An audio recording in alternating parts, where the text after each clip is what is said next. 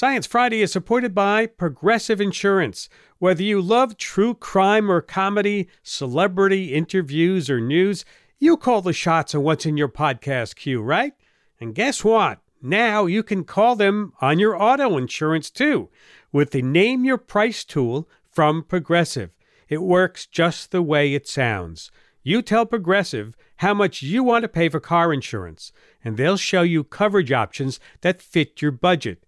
Get your quote today at Progressive.com to join the over 28 million drivers who trust Progressive. Progressive Casualty Insurance Company and Affiliates. Price and coverage match limited by state law. Listener supported. WNYC Studios. This is Science Friday. I'm Ira Flato. Being a human can be a wonderful thing.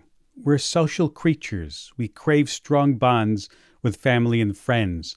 Those relationships can be the most rewarding part of life. But having strong relationships also means experiencing loss. Grief is one of the hardest things we go through in life. If you've lost a loved one, you know that feeling. It can be an overwhelming sadness and heartache that reaches deeply into the very core of your being. To understand why we feel the way we do when we grieve, the logical place to turn to is our brain. A new book explores the neuroscience angle to this profound human experience. The author is my guest, Mary Frances O'Connor, Ph.D., author of The Grieving Brain, based in Tucson, Arizona. Welcome to Science Friday. It's so nice to be here, Ira. It's so nice to have you. Let's start with some of the wordplay here, if I might. I'm inclined to use the words grief and grieving interchangeably, but they're actually different experiences, correct? That's right. I have found this to be really helpful in studying grief and grieving. Grief is that wave that just knocks you off your feet, where grieving is how the feeling of grief changes over time without ever going away. So what I mean by that is that grief is a natural response to loss. And if I, open a drawer, I come across my mom's signature, say, for example, 20 years after she's died, I may still dissolve into tears on that day. And yet I know that feeling of grief is maybe more familiar. And so it's not the same as it was 20 years earlier. But if we're expecting that we're not going to feel grief anymore, we may start to wonder if we're actually getting any better or if we're adapting the way people are expecting us to. You said when you study grief. How long have you been studying grief? And what do you mean by studying grief? I have been studying grief for a good 22 years now. I started in graduate school because, fMRI technology was brand new back then, and I was absolutely intrigued. So after my dissertation, we brought people back and put them in the neuroimaging scanner for the very first study of grief from a neuroscience perspective. So this was groundbreaking stuff then. Yes, the American Journal of Psychiatry thought it was, at least. Well, when you put them in the scanner, what do you ask of them? We really struggled with, how do you evoke something as deeply intense and personal as grief in such a, sterile sort of hospital-like environment? And what we came up with was what people do pretty naturally. If they're going to tell you about someone who has been, the love of their life, they often open a photo album and show you photos. And so we scanned photos individuals brought us and took words from the stories they told us about their loss and projected those onto goggles that people were wearing in the scanner.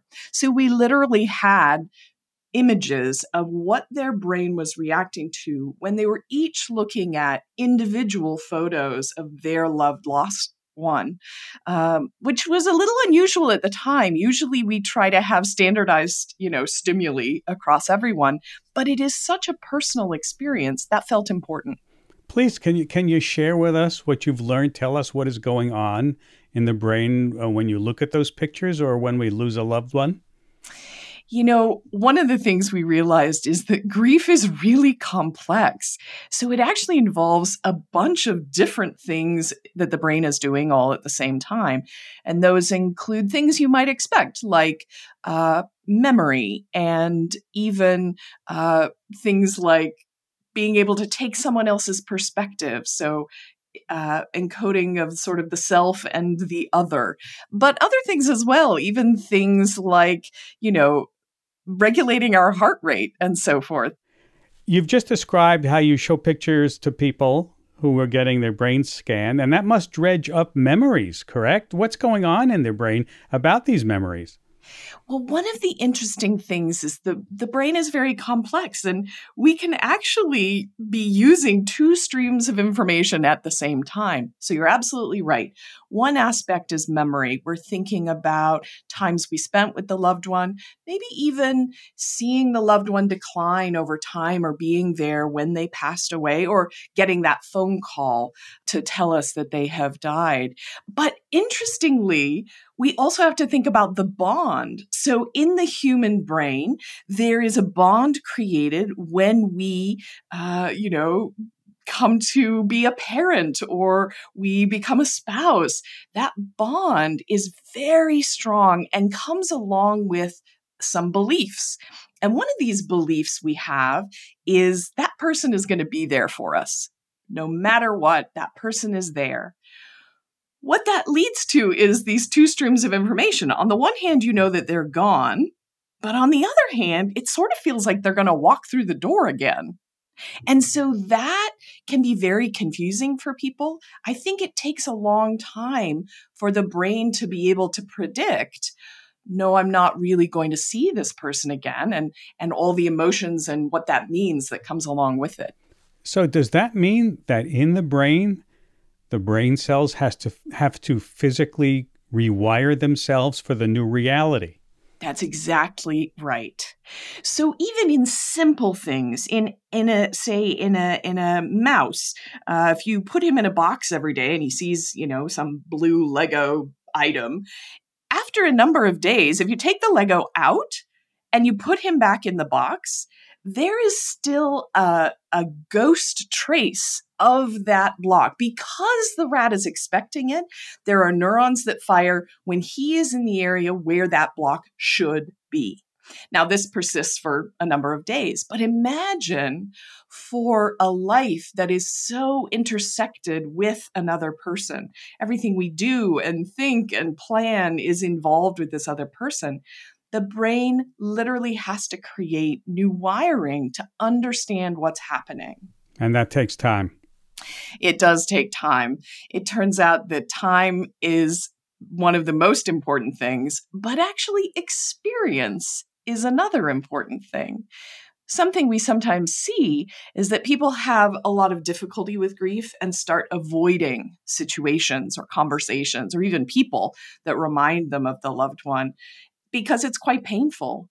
But it turns out that kind of avoiding doesn't give our brain a chance to learn the new reality. Yeah, grief can feel like such a physical event. Yeah. Can't it? It really can. I think it is a physical event, in part because it's physically happening in your brain. Usually when we say that, of course, we're referring to the bodily feelings.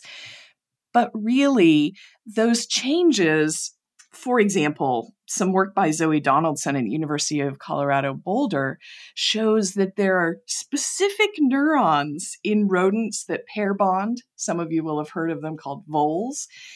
There are specific neurons that are activated just when that vole is approaching their one and only. And the number of neurons increases as that bond gets stronger. And so if you think about then all the things that have to happen in order to be able to predict this person isn't going to be back and understand what that means, it's pretty complicated and really is a physical process.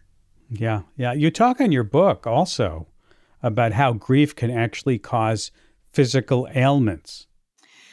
Well, the term the broken heart phenomena is something, we think of as a metaphor, or we think about that in terms of sort of a poetic way to to put what we're feeling.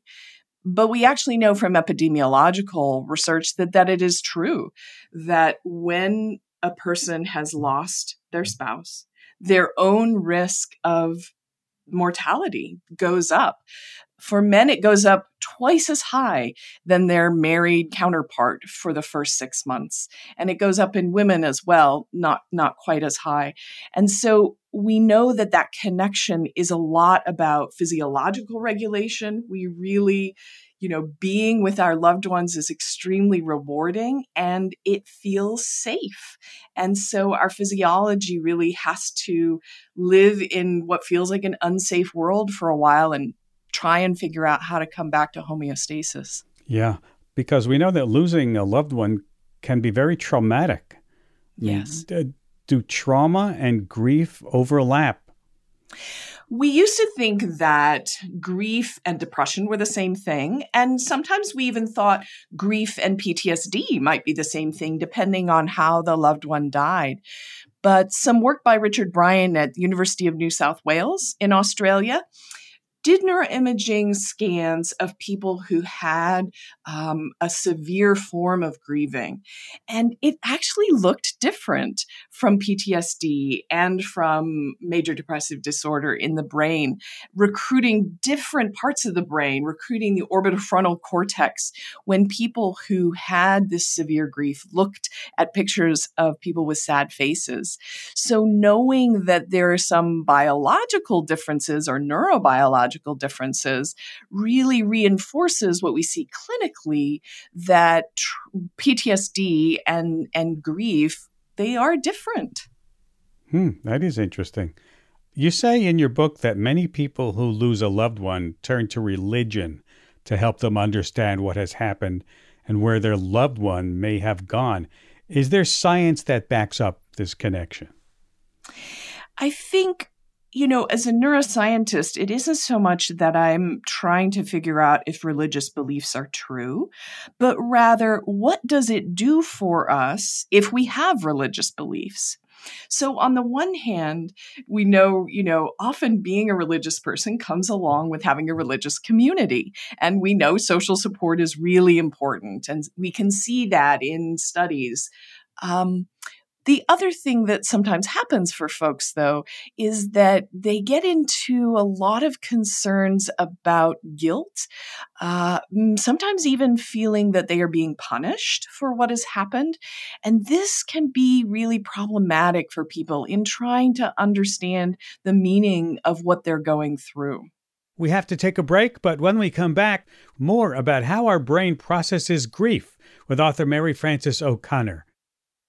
At Radiolab, we love nothing more than nerding out about science, neuroscience, chemistry. But we do also like to get into other kinds of stories. Stories about policing or politics, country music, hockey, sex, of bugs. Regardless of whether we're looking at science or not science, we bring a rigorous curiosity to get you the answers. And hopefully make you see the world anew. Radiolab, adventures on the edge of what we think we know. Wherever you get your podcasts. This is Science Friday. I am Ira Flato.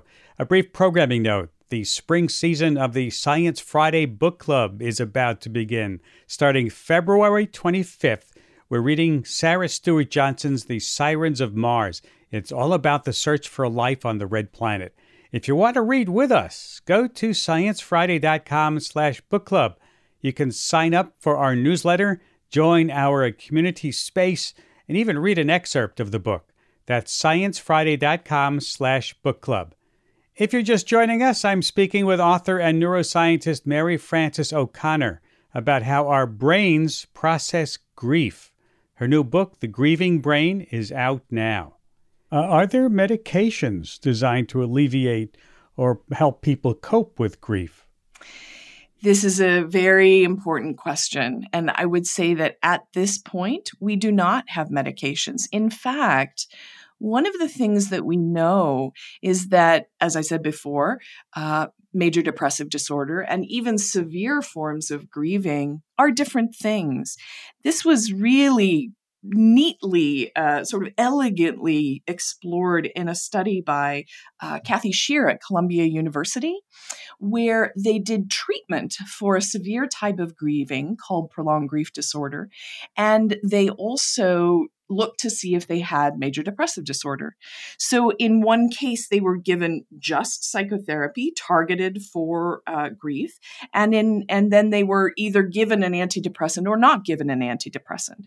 What they discovered was antidepressants were very helpful if the person had comorbid depression. We saw their depressive symptoms remit. But the antidepressant did not actually have an impact on those feelings of yearning and wishing that the person was back. That type of emotional pain was not actually helped by the antidepressant. And that was very helpful, again, in helping us distinguish between these difficult experiences. Do you suspect, though, that when someone is grieving and it's quite obvious how much they're suffering, that somebody, a psychiatrist or their physician may prescribe an antidepressant just to give them something when they don't actually need it?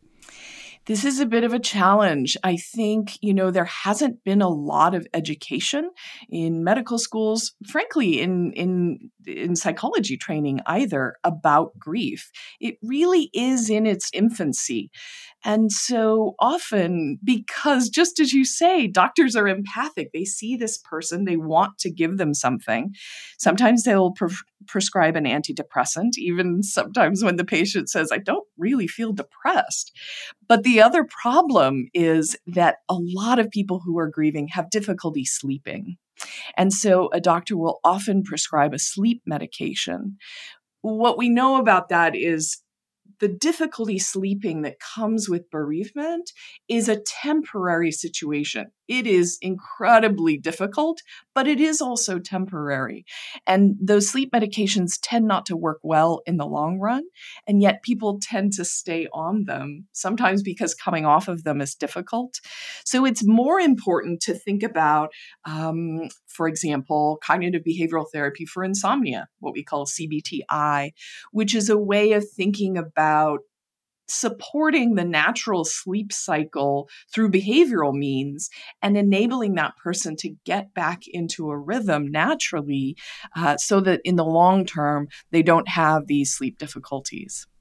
Now, your book was written pre-COVID, but it's very timely for right now, I would imagine. So how much grief is happening in the world because of this virus? I mean, has this pandemic changed how you look at grief in some ways?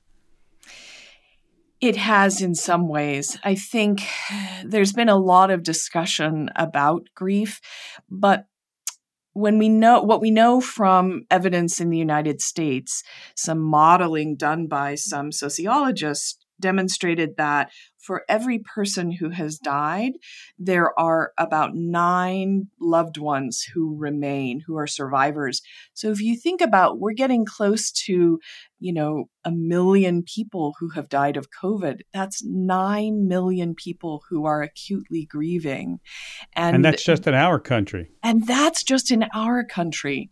So one of the difficulties is just understanding what it means to have such a large number of people, but also who are all going through it at the same time. Usually when we're losing a loved one, we have people around us who aren't going through that experience that we can kind of lean on. And now we have a pretty unusual situation where, let's face it, we're dealing with a lot of types of grief, but even if we focused only on bereavement, we're dealing with a lot of deaths. And for me, it isn't just what does that grief feel like or how many people have it, but as a grief researcher, my interest is partly in why might the pandemic circumstances be harder for people who are grieving?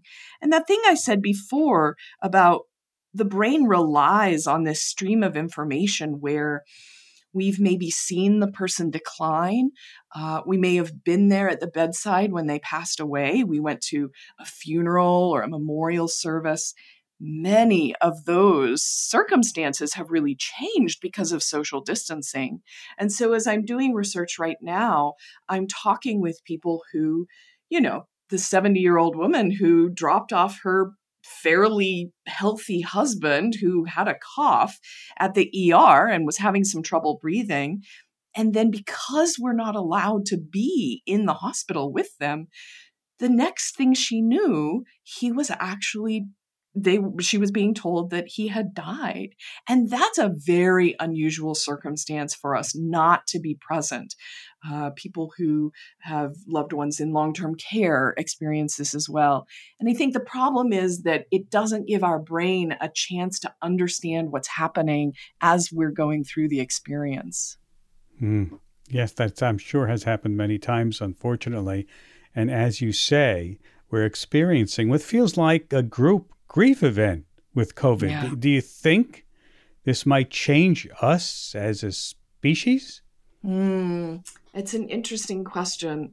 Certainly, in the sense of a species, grief is such a universal experience, and even pandemics, right? Mass casualties. We certainly, as a species, have faced difficult situations before, and we can look to some of those for important ways that people have coped.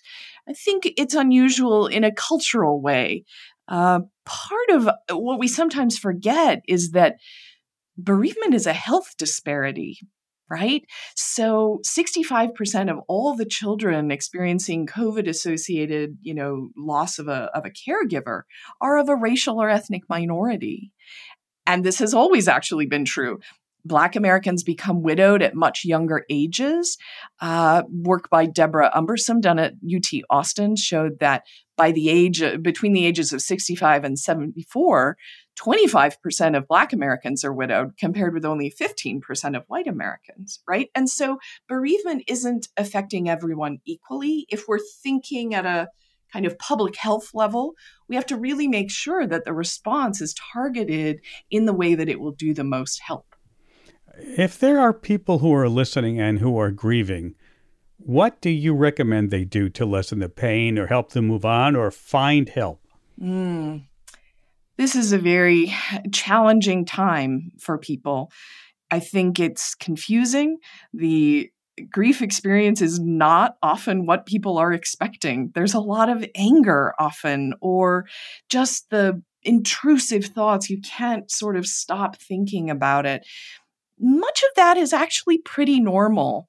And, people often have the desire to talk about their experience, to try to put into words what it means to know that you're not going to retire with this person, that you had planned to do that forever. So I actually recommend reaching out and talking with the people around you, especially people who may have had their own grief experience. Often there's a level of empathy there that it can be more difficult for people who don't have the same lived experience. So reaching out and talking with people. And also, if people are experiencing things like feeling life isn't worth living, or feeling they can't get through the day without drinking a large amount of alcohol, these are really signs that it is important to reach out for professional help as well, because this is a temporary situation. And although it doesn't feel like it in the moment, it will change over time. And we want to support a person who's in that immediate part of grieving in order to help them get onto that sort of healing, grieving trajectory. The news is filled almost every day with someone else suffering a violent death, whether it's from gunshots, whether it's from murders, whatever. Is there a special kind of grief that these people, the relatives and the loved ones of these people, go through that needs a special kind of treatment or counseling? We sometimes refer to this as traumatic grief, meaning that the situation itself that led to the death was a traumatic situation.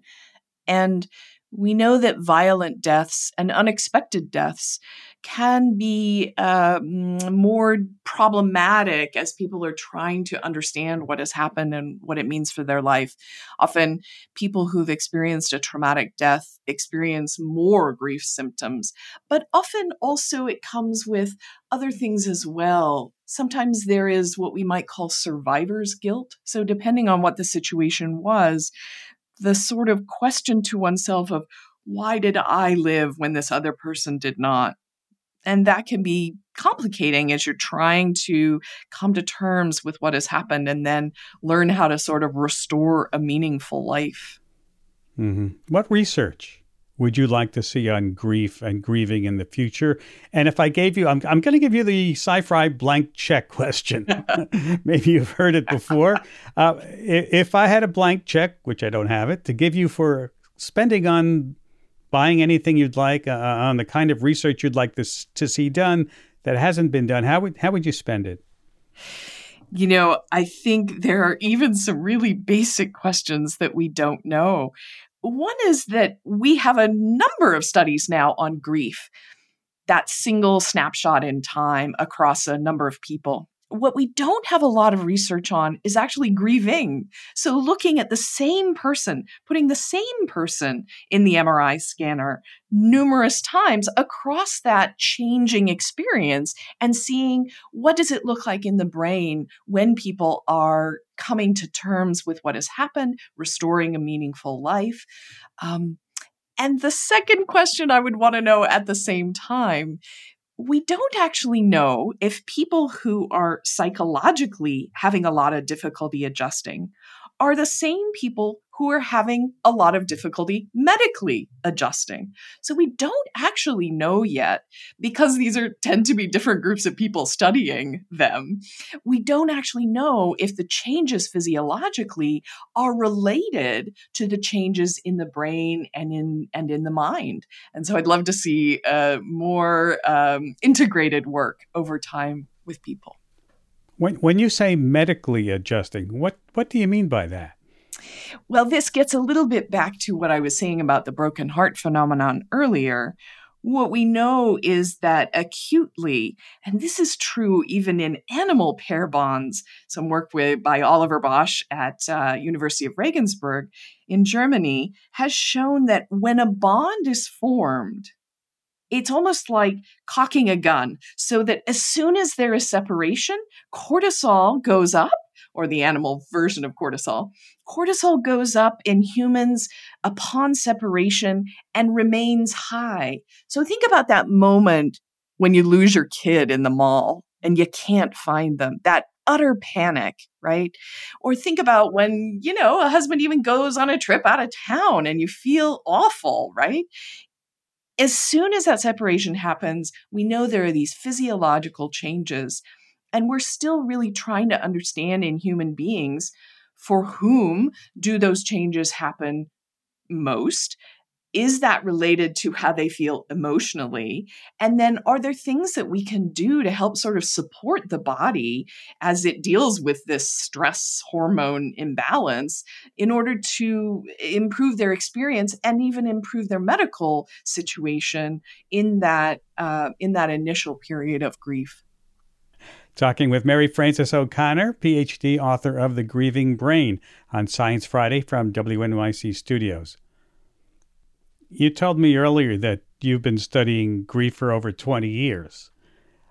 Does it get to you, studying grief? This is a really common question for me. I teach a undergraduate psychology of death and loss course. So 150 undergrads, who say the word death probably more in that 14 weeks than they ever have in their life.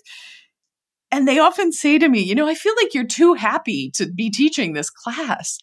And I tell them, the thing for me is the reason I'm happy is because I really understand the suffering. And so I have found a way in my own life from the death of my mother when I was in my mid-20s, and then the death of my father not so many years ago. I know what that suffering is like. And for me, it has helped me to find a lot of meaning in life, to know that working with that one student to help them understand something is really rewarding, because this is all the time we got. So I think, the surprising thing is, for people who have found meaning, it can be very powerful. And that is sort of an unexpected side to grieving. Well, that's about all the time we've got, Mary Frances. Thank you for taking time to be with us and for this terrific book that you've written. Thank you so much, Ira, for bringing this conversation to the radio. Mary Frances O'Connor, author of The Grieving Brain. She's based in Tucson. And if you're interested in learning more about this topic, you can read an excerpt from the book on our website, sciencefriday.com/grievingbrain. We have to take a break, and when we come back, we'll talk about how experimental gene therapy has rid 2 patients of cancer for 10 years. But is it a cure? Plus the latest in Olympic tech, hot pants, well-heated shorts to be precise. We'll be talking about how the U.S. alpine ski team stays warm on the slopes. The legs are what's most important to our performance, and it's the hardest to get warm once they get cold. A duo of grad students from the University of Oregon came up with this innovative design. Stay with us. We'll be right back after this short break. This is Science Friday. I'm Ira Flato. 2 cancer patients treated with gene therapy a decade ago are still in remission. Thousands of patients have undergone this type of immunotherapy called CAR T-cell therapy, but these are the first patients that doctors say have been cured by the treatment. The findings were recently published in the journal Nature.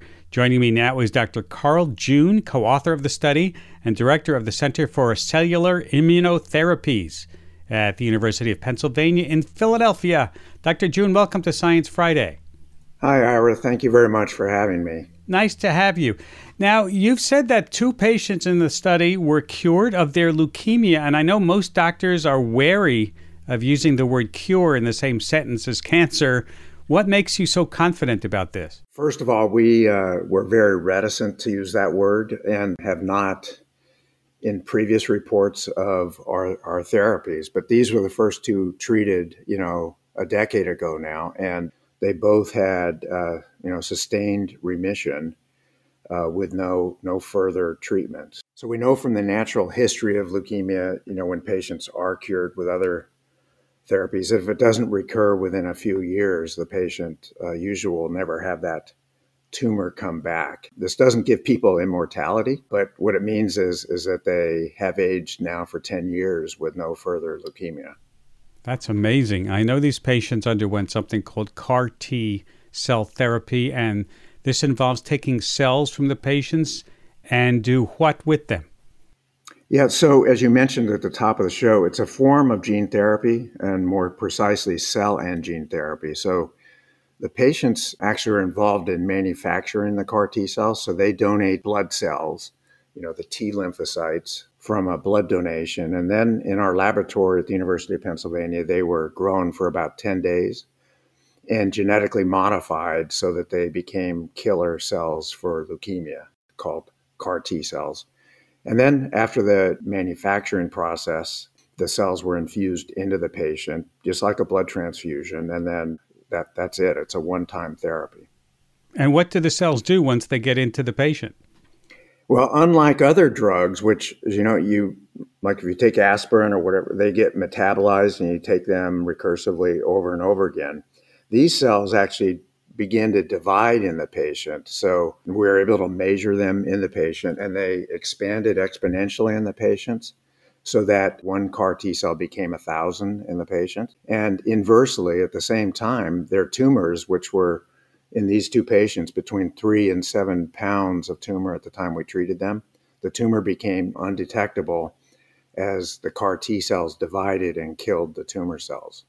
And so the patients still have their CAR T cells 10 years later? Yeah, that was a major surprise. You're exactly right. Both patients continued to have CAR T cells on patrol. We could remove them. The patients kindly donated more blood samples, and we could find the CAR T cells in their blood, and then in the laboratory expose those CAR T cells to leukemia again, and the CAR T cells promptly killed the leukemia cells. So they stay on patrol in a form of immune surveillance. You used the word amazing. Are you still amazed by this? Well, yes. So, first of all, I've never said the word cure before because we didn't have that data. And now, at least in these first two patients, we have very mature follow-up data. So, and then, secondly, we were in the actual trial, we infused these cells, and the informed consent document, we thought based on our mouse studies that the cells would only persist a few weeks in the patient and that they would go away. And so that was a major surprise that these cells can literally take foothold and survive for a decade in the patients. Do you know why that happens? Well, we have some really good hints. So, and it was a major surprise because the body wasn't able to reject these gene-modified cells that had, for instance, now some mouse proteins in them. The antibody that's in these T cells, which is where the word chimeric comes from, the Greek fusion of two different species of animals. In this case, the CAR T cells are a fusion between a B cell and a T cell in our immune system. And because part of that came from a mouse, we thought the human immune system would, within a few weeks, reject those cells and they would disappear. But we found out that there's a process called immune tolerance, and that the body was educated and was unable to reject these cells that now are chimeric and have a mouse protein in them. Now, why do so many other patients not have such success that you've had with these two patients? Well, so these were the first two patients, and what we found, and now there's hundreds of groups doing this. Back in 2010, it was only a handful of academic centers. But now with thousands of patients treated, we know that with these kinds of CAR T cells, the response rate depends on the cancer. So if it's acute leukemia, 80 or 90% of the patients go into long-term remissions. In the patients that we just described, they had chronic leukemia, and there the success rate is about 30%. And it just so happened by, the first two patients we treated are long-term, of these long-term responders. Is there any way to tweak what you're doing and maybe get more of the chronic cases? Well, that's the $64,000 question. We have data now, and there's several centers that if we combine this therapy with a small molecule compound called ibrutinib, we can now get in chronic leukemia like this an 80 or 90% remission rate. So that's on the horizon, which is like all kind of most cancer therapy. It's combinations of different therapies are required to get long-term cures. So we think that's going to be the pathway for that form of chronic leukemia. Now, what about solid cancers, which make up the vast majority of cancer cases? Do you think that there's some hope for this kind of technology? Yeah, well, that's clearly the major issue. 90% of all cancer in the U.S. and across the world really is solid cancer. About 600,000 patients a year, in the U.S. die alone. And, we have this conundrum where there's very promising data in a lot of mouse experiments in solid tumors with various cell and gene therapies, but it's been disappointing so far on clinical trials, and this is where we need more research. So I'm hopeful that we're going to solve that problem over the next decade, the field will. There's now so much research that in progress that hopefully will build on these initial steps in blood cancer. When people hear this, people who are suffering from leukemia hear this, they're going to want to say, hey, how do I get in on that?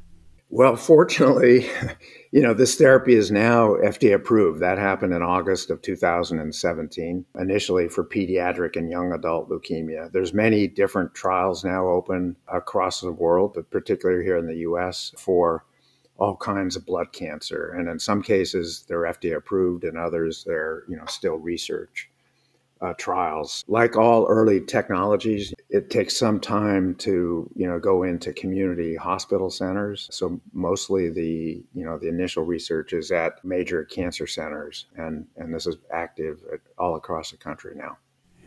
Now, I know you've been developing cancer immunotherapy for 25 years? How much of a milestone do you think these recent findings are? Well, I think it's great news for the field because it says that these cells can be safe and do what we wanted them to be, serial killer cells in the patient to kill cancer. So that's now proven in these initial patients. Whenever you have and talk about things like gene therapy, the big worry always is it going to turn the cell into some kind of Frankenstein-like cell, that would be uncontrolled and so on. And what these two patients teach us is the cells behave exactly as we had hoped. They stay as leukemia killer cells, not caused any side effects in these patients term. Well, we wish you good luck to you and your patients. It's wonderful that we have some really good news to talk about sometimes. Yes, so much. And I want to really thank our initial patients who volunteered, for this and for the large team of scientists and clinicians at the University of Pennsylvania, that made this possible. Dr. Carl June, co-author of the study and director of the Center for Cellular Immunotherapies at the University of Pennsylvania in Philadelphia. This is Science Friday. I'm Ira Plato. To fight the extreme cold at the Olympics, Team USA's alpine ski team is wearing custom-designed heated shorts to stay warm as they warm up in Beijing. But these aren't your average shorts. They use a lithium-ion battery, and the thread they're sewn with, it's the heating element. And if that's not wow enough, it's a group of graduate students who came up with the cutting-edge design. Joining me now to talk more about this new high-tech garment are Josh Daniel and Lawrence Samuels, graduate students at the University of Oregon's Sports Product Management Program based in Portland. Welcome to Science Friday. Thank you. Glad to be here. Nice to have you. Josh, give me an idea of how this technology works. Is it merely the thread that acts as a heating element as it's sewn through the garment? As far as the technology goes, it's just going to be a wire that is going to be embroidered down to a fabric, and then we incorporate that into the actual production of the shorts. That's going to hook up to a battery and actually has a little remote that the skiers can use to adjust the temperature on it. And is this used anywhere else in sports, this kind of concept? Yeah, we actually got in contact with our buddy Colby Taylor down at Innovative Sports Technology in Eugene, and he's been working with some MLB teams as far as like pitching sleeves to heat up. I know that amateur skiers out there might be familiar with heated pants that you can buy in the store to keep your legs snugly warm. How is this technology different than those ski pants? Yeah, it's just a little bit more fine-tuned. In general, when you just go to the store to buy like a heated jacket or heated pants that are already out there, it's not going to be a single heating unit. It's actually going to be, a bunch of smaller units that are then bound together with traditional wiring. It's going to be a little bit harder to control, a little bit less consistent, and just overall doesn't heat up as well or as efficient as the technology we're using. I understand that one of your instructors was approached by the U.S. Alpine Ski Team to help come up with a new product to help keep the athletes warm. And you were on the U.S. Ski Team a few years ago. You have some firsthand knowledge there. Tell me how you landed on making shorts, Lauren. Yeah, so the U.S. Ski Team came to us with an idea for a vest or a jacket for the upper body.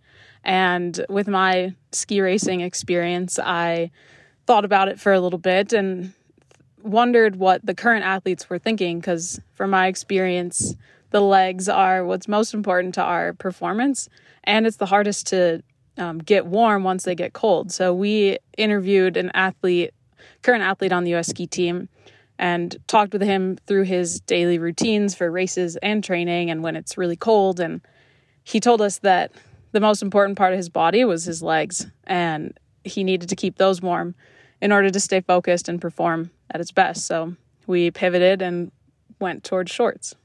This is Science Friday from WNYC Studios.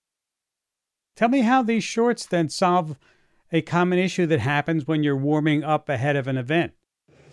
So these shorts you can wear, you could wear them until 30 seconds before you race if you wanted to. You can warm up and stay warm versus before you may have warmed up too soon and then you cool down and now your body was sweaty and now that sweat's cold. So this kind of makes it more consistent. Why not just keep them on going down the hill? Is there something any reason why you can't do that? Well, In our sport, hundies matter. We like to use that term, but hundredths of a second really can make or break your day. So every little bit counts, and having an additional layer, even if it's only a couple millimeters thick on your body, is not worth it for these athletes.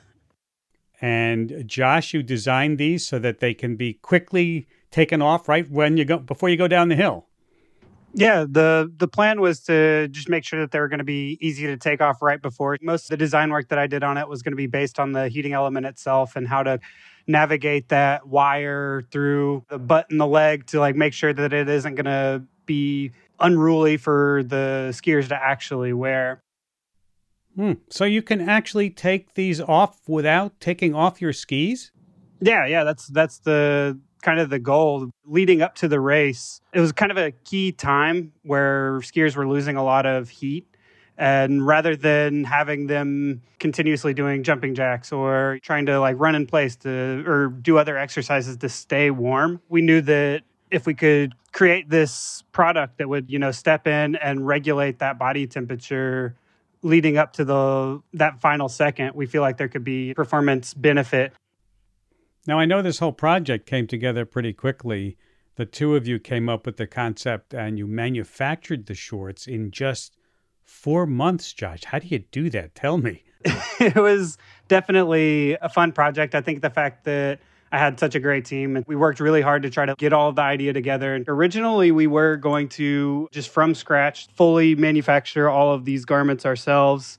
And it ended up being kind of a time crunch. So we were able to incorporate some of the gear that was already being used by the ski team and custom fit the elements into what they're already wearing. And I think that like benefited the product as a whole because it kept us from having to introduce the athletes to an entirely new product. The technology is wildly different, but they were already wearing these shorts. So they were a little bit more prone to accept this new technology that normally they've had trouble getting adoption from.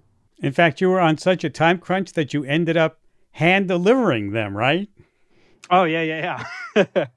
I spent a couple hours in the lab just getting all the manufacturing done and realized that I had kind of passed the time limit for the overnight delivery that we needed to do. Hit up the team and was just like, all right, well, how are we going to do this? Kind of thought about it and it's like, well, it's actually a little bit cheaper to just pack it up and hop on a plane and go down there. So it ended up being great. It worked out. Lauren actually just moved down to Salt Lake City. So she grabbed me from the airport, went up to the training facility and got to look around and see what's going on there. So it was a good experience. That's pretty cool. Now, Lauren, I know you talked to the ski team in Beijing. How are they liking the shorts so far? Yeah, I talked to one athlete and she said they're great. They were using it in the training days in the week leading up to the races. And Paula's from Minnesota and she was like, you have no idea how cold it is here. It's colder than Minnesota and these shorts are incredible.